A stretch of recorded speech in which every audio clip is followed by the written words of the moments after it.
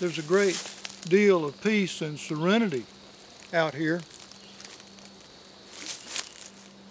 I spend a lot of time outdoors. I try to, even in the summertime when it's so hot and humid here along the Gulf Coast. I need to be out here.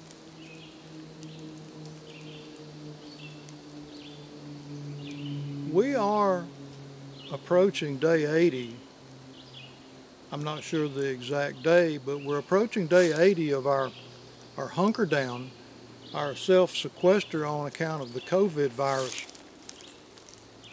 And we really had no clue of what was going to transpire, and that here at this point in this already all too interesting adventure where the pandemic is concerned, now we're confronted by and facing all of this turmoil, the grief, it's just a mess. The violent protests. It's not, exercising violence isn't protesting. It's not in any real legitimate sense. Exercising violence and destruction is anarchy. And it's really disheartening to see all of this taking place here in what is supposed to be the land of the free and the home of the brave. I'm reminded this morning of something that Jesus said.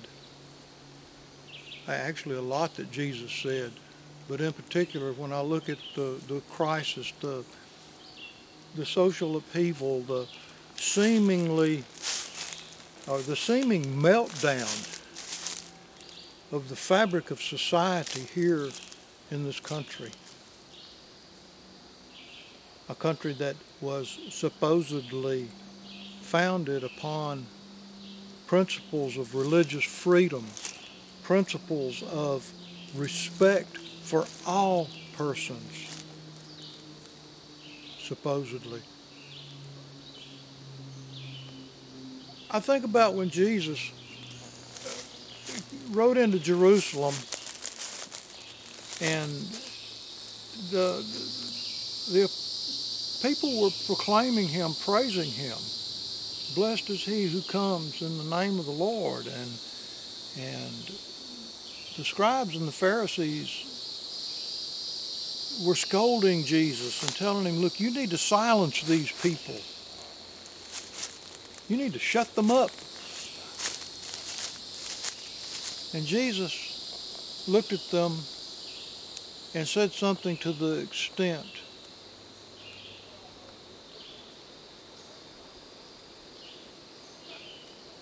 you kill the prophets. And Jerusalem, if only you knew the things that would make for peace, if only you would receive them, might be a way to paraphrase that. Jerusalem, Jerusalem, that killest the prophets. If only you had known the things that make for peace. And I think so many times about that and how they rejected Jesus then. And even though we have the words of Jesus today, the historic account of his life and death and resurrection, the birth of Jesus, the miraculous birth of Jesus, even though we have all of that, so many people refuse to hear it. So many people refuse to accept it. And I'll dare to say that the greatest problem that we have right now in the social fabric of this country, I'm not going to say that people have put their Bibles away, because a lot of people are carrying their Bibles and reading their Bibles, but are they really, truly, honestly listening to what Jesus had to say to us as humanity, to us as broken humanity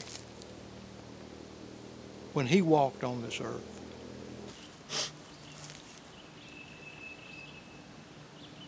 The Lord Jesus, in Matthew chapter 11, verses 28, 29, and 30, has something to say to us that is so fitted to this moment that we're living in, where all of this tragedy is unfolding.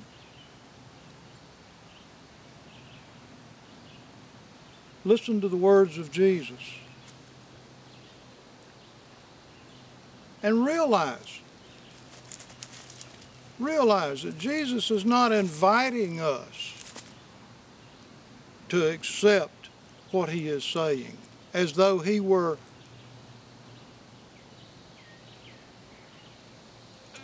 some other God recommending his way in the midst of a lot of other ways.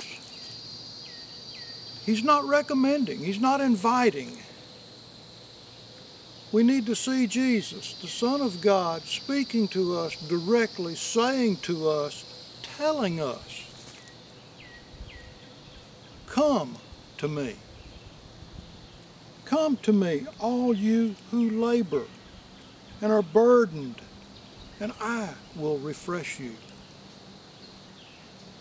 Take my yoke upon you and learn of me, because I am meek and humble of heart, and you will find rest for your souls." And then he says, "For my yoke is easy and my burden is light." The Sermon on the Mount, as I've already said, is the keynote address that Jesus gave when he entered into his public ministry after he had been baptized by John the Baptist in the Jordan River to fulfill all righteousness, not because Jesus needed to be baptized for the same reasons that we need to be baptized, but to fulfill all righteousness. Jesus was baptized by John in the Jordan River, and then the Holy Spirit led Jesus into the wilderness, into the desert to pray. The love of God, the Holy Spirit, moved Jesus into the desert to pray, to be tried by the devil. And after defeating Satan in the wilderness, by refuting everything that Satan said, by his own personal life and example, by his word as the Word of God, Jesus came out of the wilderness and assumed his earthly ministry. And people followed him from all around. People started flocking to Jesus because here is somebody that was providing an answer, many answers to the plagues of their heart, to the plagues that were plaguing their physical bodies, to the plagues that were plaguing their souls, unlike anything ever experienced. He was healing their sick. And oh, how we need healing. He was casting out demons, and how much more today do we need to realize that the same demons that affected people in the days of Jesus, that same Satan that came to Jesus in the wilderness, is here today doing the same things that they've always done, except now they're a lot more educated because they've been watching us. They know how to get within us. They know how to affect us. And Jesus, seeing all of these people, these crowds of people that were coming to him, seeking answers for the needs of their hearts and souls and physical bodies. Seeing the multitudes, he went up into a mountain, and when he was set down, his disciples came to him, and opening his mouth, he taught them, saying, Blessed are the poor in spirit, for theirs is the kingdom of heaven. Blessed are the meek, for they shall possess the land. Somehow things have gotten so convoluted that we see, modern men see meekness as a sign of weakness. Meekness is not weakness. Meekness is an outward showing of an inner strength that takes us through anything and everything that confronts us. It was meekness, not just faith in their lives. It was meekness at work in their lives that the martyrs walked in because they believed Jesus. They accepted him at his word. It was meekness that the martyrs were walking in when they walked into the Colosseum to be fed to lions, or slain by swords, or crucified upside down. Ever how they met their end in those terrible persecutions at the beginning of the church. It was meekness that empowered them. The strength of the Holy Spirit being manifested in calm, disciplined assurance. That's meekness. One of the things that we somehow need to realize, again, afresh, and it's something that's been just bursting alive within me as I've begun to read and study anew, afresh. I've done it before, but I wasn't ready to hear what they had to say. What the early church fathers, what the desert fathers have to say about life as Christians. And one of the things that the desert fathers continually talk about is being able to arrive at a place of dispassion. Dispassion isn't apathy. Dispassion is that place we come to in our lives, in our experience with God and with humanity, where we see things, we see the problems, we see the tragedies, we see how far humanity has gone away from God, and yet we're not caught up in it. We're able to distance ourselves from the, quote, emotions of the moment, so that we're not drawn to the right or we're not drawn to the left, but we're able to stand in the middle and see both ways. And as Isaiah the prophet said, to hear that voice that is behind us, directing us, guiding us in the way we should go. I'd like to take a minute to express my appreciation to each of you who watch these videos on YouTube, and to those of you that have begun to listen to the podcasts that I create from these videos that are placed on Anchor FM. And you can find on either YouTube or Anchor FM, or whichever podcast platform you listen to, you can find Salty Catholic there.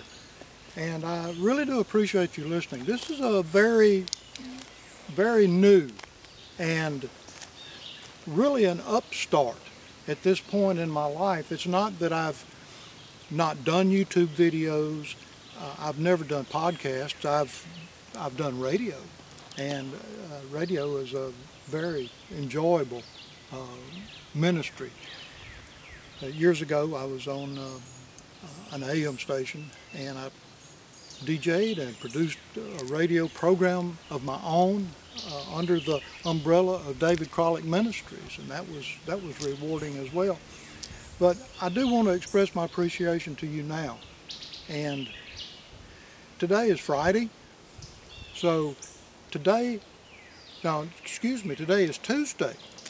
At this point in our hunker down and our life as pretty much hermits, which we love anyway, the days tend to run into each other. But today is Tuesday, and on Tuesdays and Fridays, when we pray the rosary, we meditate upon the sorrowful mysteries, Christ's agony in the garden, his brutal scourging at the pillar, his crowning with thorns, the hardships and struggles of carrying that cross to Golgotha, and then finally his crucifixion and death. And I think I'm going to complete my little walk out and about and pray the rosary contemplatively as I make my way back to our little hermitage-like tiny cabin about a mile over there in the woods.